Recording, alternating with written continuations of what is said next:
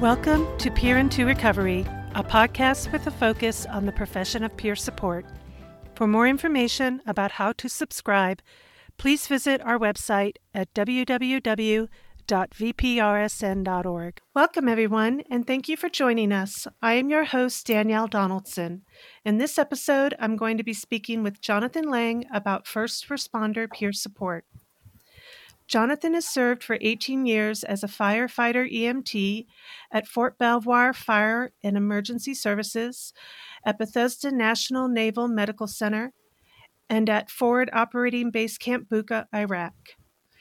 Motivated by the tragic loss of a coworker and his own struggles with substance use disorder and mental illness, Jonathan has successfully founded and developed the country's first federal peer support program for first responders at a U.S. Army installation. He is also a member of the International Association of Firefighters Behavioral Health Committee, representing the 16th District, in breaking the stigma and making a change in how the fire service responds to their own in regards to behavioral health and substance use disorder. Jonathan also works part-time in the evenings for the Alive RVA program in Richmond, Virginia, as a peer recovery support specialist, answering the warm line.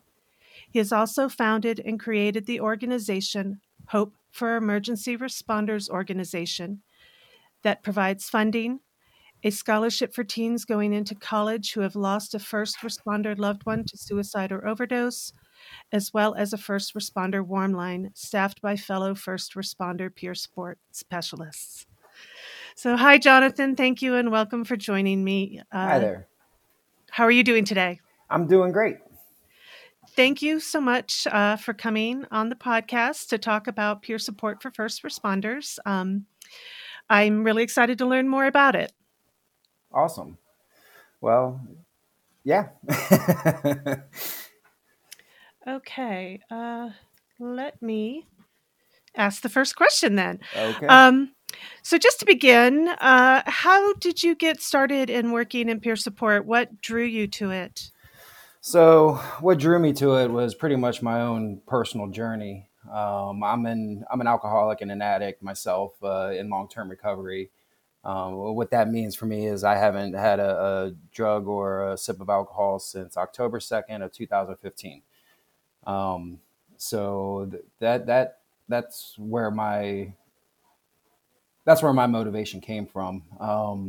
Dealing with my own issues and a suicide at work. Sorry. So dealing with my own issues and a suicide at work got my wheels turning. One of my friends at the fire department ended up taking his own life. And nobody saw any of the signs or symptoms or anything that was going on with him. Nobody could see it coming. It was like, oh, what happened? And then, so that kind of got the wheels turning with me, like, oh, there needs to be some kind of program, or there has to be something in place to where people can notice these signs and symptoms, and people feel okay to talk about mental health issues. Within the fire service, it's very hard. There's a very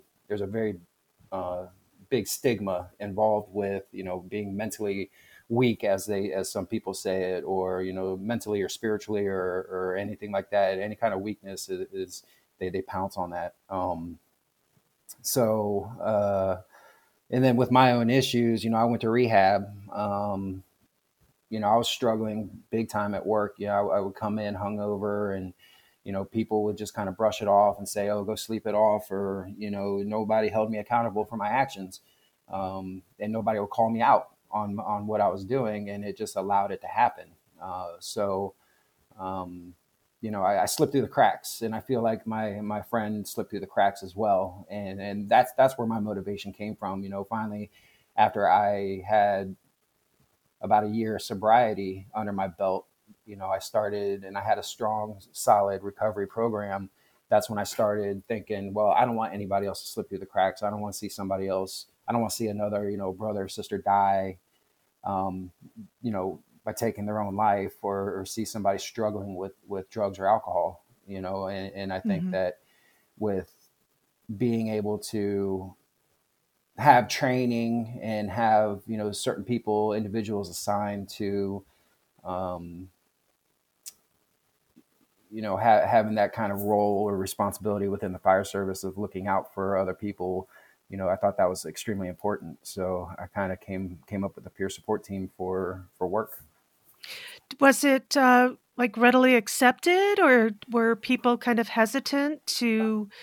How was peer support, the concept of it, received by them? So it was received pretty well because I was very vocal about my own issues and my own struggles.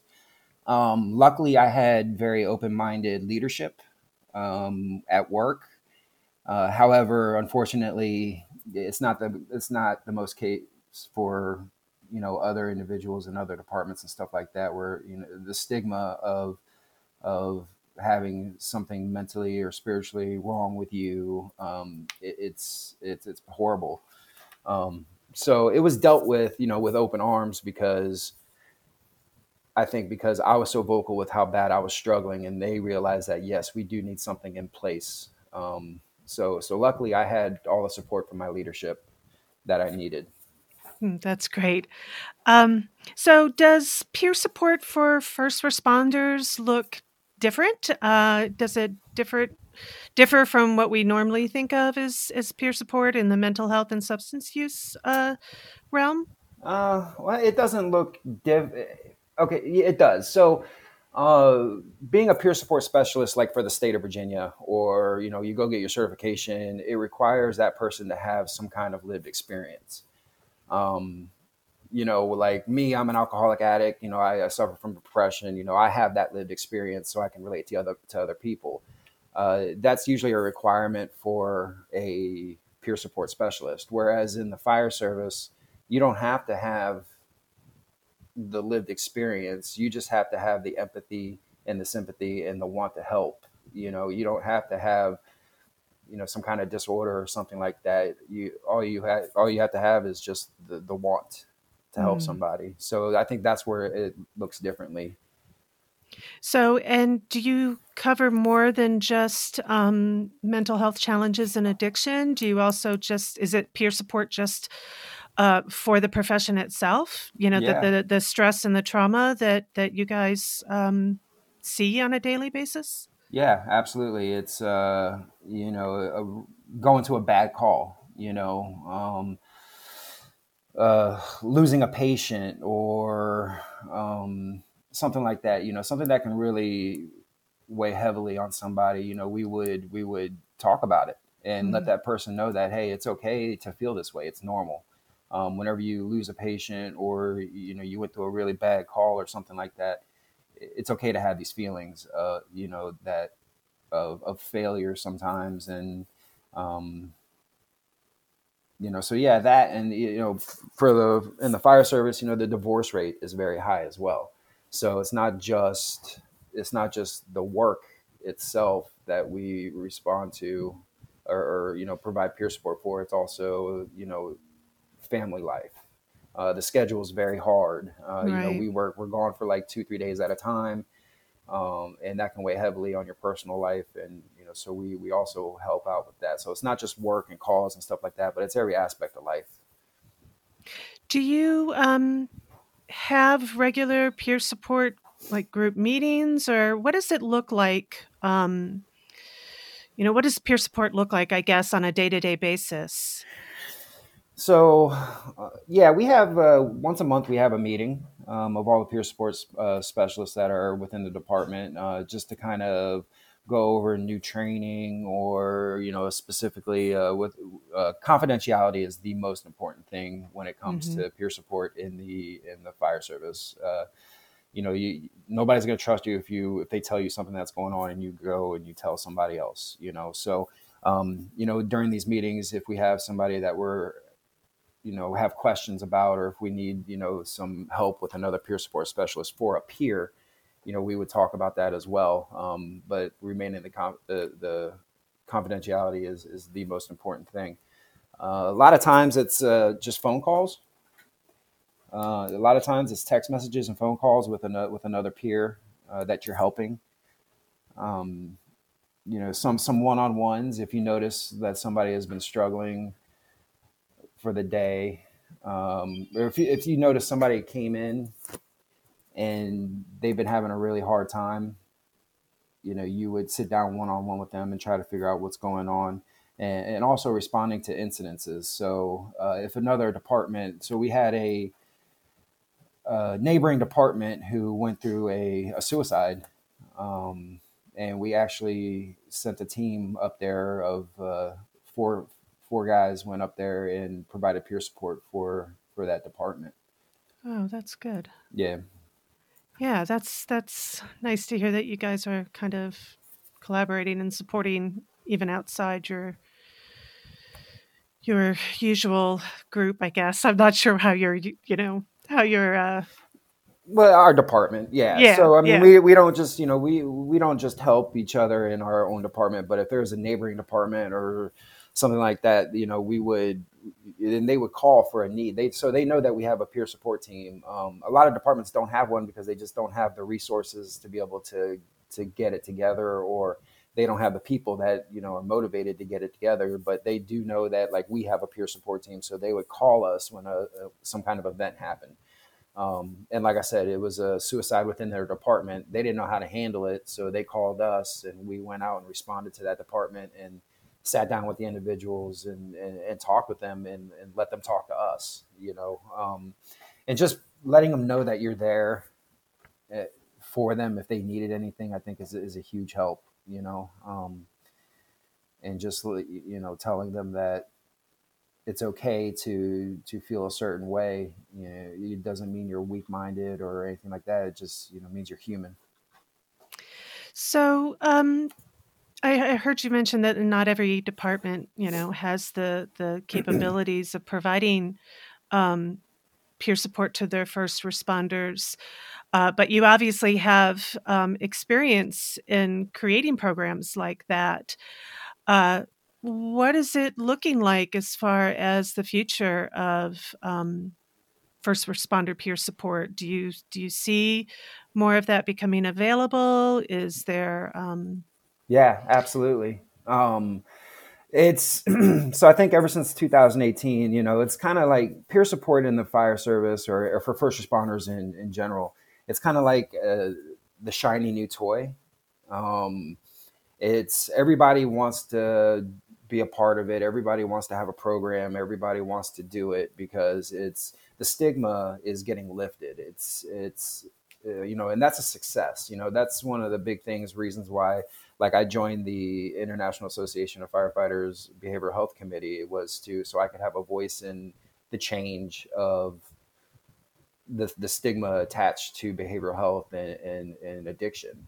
You know, it's getting better.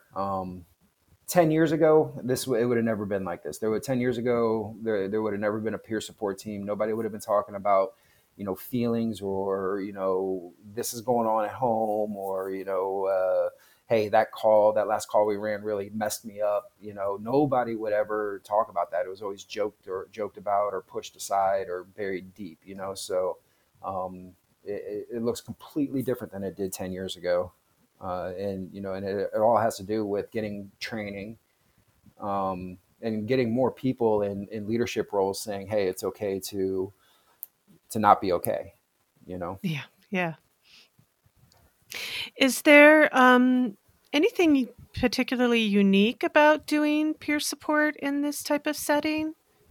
Does it greatly differ from, like, I guess answering the warm line for a live RVA, does that differ from the warm line, the first responder warm Yeah, line, or probably not? But I'm just it curious. it does. A lot of it, the big thing is being able to relate. Uh, so like I was told a story from somebody that they have a therapist that they go and see, and this therapist has no like experience with first responders or firefighters or anything like that. And this individual opened up to the therapist and told him about a story, about an accident that still stuck with him. And it still resonated with him, even to this day. And at the end of the session, the therapist was crying. So that's, so I think that's a big difference. Mm-hmm. It's is being able to relate to another first responder or another firefighter. It's completely different than talking to somebody on the warm line for a live RVA, because a lot of times I don't relate to that person. I just offer the peer support and the resources. Whereas in dealing with a first responder, I can relate and tell them that, yeah, I understand. Um, you know, Well, and it seems to me that in some ways, first responder, and correct me if I'm wrong, first responder peer support and perhaps crisis peer support have some overlaps. I mean, the significant trauma that imagine that both groups, both sets of peer specialists are exposed to are somewhat similar. So it probably takes that, kind of unique individual that can be in that environment on a daily basis. yeah, yep. Now, do you have many issues kind of recruiting new peer uh, specialists? Well, first responder peer specialists? Is there um, more people out there interested in becoming one, or Yeah. is there a need? What is that kind of employment outlook? Not So, necessarily employment; it could be volunteer, yeah, but you know what I mean. What does that outlook look like right now? it's good. So I have people that constantly send me emails that want to be a part of the peer support team. We've actually had to turn people away.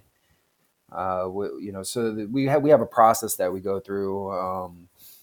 In order to be a part of the peer support team, you have to have approval from your supervisor to be able to do it. Just because we want to make sure that you don't have too much on your plate going on, because it can Hmm. be a pretty challenging role. But they so once they get the approval through their supervisor, then they go through an interview process with four other peer support specialists, in a manager, a lead firefighter also. So we actually do vet people just to pretty much kind of find out their motives, and kind of talk to them about what they're about to get into, and if they are capable of it, being able to take care of themselves as well, because that's really important, is self-care. Hmm.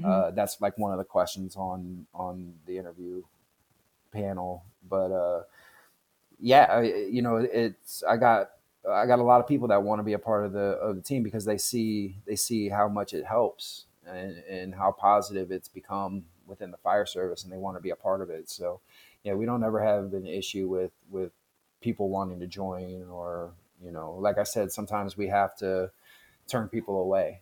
So Do you have your own peer recovery specialist curriculum, or what type of training do you use for them? So we have there's a lot of training out there. Free training. There's training that obviously you have to pay for. That's fortunately, with our leadership, we've been able to get some training brought in. Virginia First Responder Support Services. It's an organization in the state of Virginia.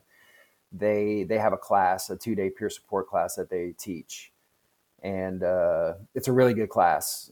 So yeah, and then the International Association of Firefighters, they have a class as well, but that one's pretty expensive to Mm. bring in. It's a 3-day class that they come in and they teach. It's all on peer support, mental health, and substance use disorder. There's role playing involved in it, and it's a really good class. But if you look, there's a ton of training out there for peer support, including CISM, which is critical incident stress management. um, there's just a bunch of different ways, but we don't have one set curriculum right now, just because we kind of take what we can get when we can get it. you know Sure. Yeah. Yeah. so there's no set curriculum, but you do have to so anybody who's on the team has to keep up with 10 hours of training a year, and Okay. they have to provide documentation that they've had 10-hour refresher training every single year, and they do have to, whenever they come on board, they do have to get involved in a 2-day or 3-day peer support class that's provided by whoever's teaching it. So, do you have any particular resources you could recommend for anybody who would be interested in learning more about first responder peer support? Yeah, so there's a couple. They can go on to the Virginia First Responder Support Services website. It's vfrss.org, I believe. They can go on there, and there's a ton of stuff on there to see, about classes and training and stuff like that. And also the International Association of Firefighters. They have, if you go onto their website as well, and you go under the behavioral health section, there's a ton of resources. There's classes and online classes you can take. You can, um, the resources are out there. Are there any Virginia specific resources, or are those really kind of Yeah, specific to the department or the region that you're located in? no, for training, Virginia First Responder Support Services is the one I recommend. Okay. VFRSS, that they are specifically for the state of Virginia, and they do all the peer support training, and classes and everything. So that would be the first place I would look to go. And if there was a first responder out there looking for peer support, what would you recommend they do if they don't already have access to something like that in their department?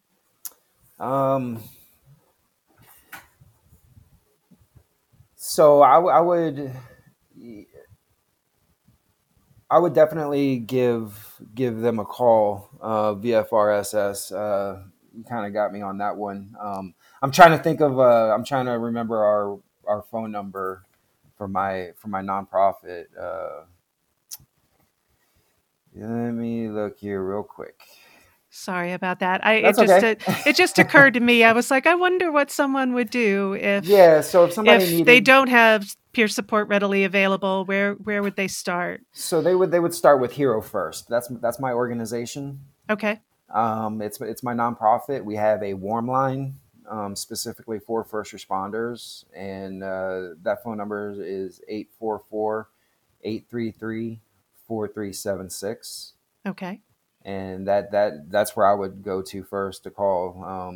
We have trained peer support specialists that man the warm line for this for my organization, and it's actually gotten kind of busy the past month. And busy, I mean, we've gotten 3 phone calls.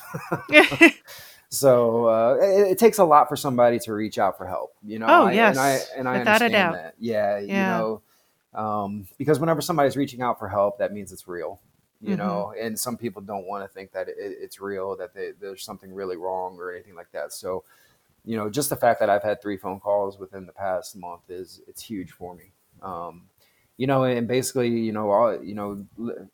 listening ear, non-judgmental listening ear is something, people need every once in a while, and possibly some resources, so I'm able to provide resources for whatever that person may need. And the call is confidential. So Absolutely. that's always something to remind people that peer support is confidential. Yeah, I can't reiterate that enough. Confidentiality is the most important thing to this. I mean, obviously, being a mandated reporter, like I have to, if you're discussing harm to yourself or to somebody else, or abuse to the elderly or abuse to children, like that kind of stuff I have to report, being a mandated reporter. But everything else is confidential, 100%. Right. Are there any last thoughts that you would like to share? No. Honestly, yeah, I don't really have anything else. Oh, that's great. Well, thank you very much, Jonathan, for what you do, and thank you for joining me today. And thank you for listening to the Peer into the Recovery podcast, which was brought to you by the Virginia Peer Recovery Specialist Network and Mental Health America Virginia. Stay well, everyone.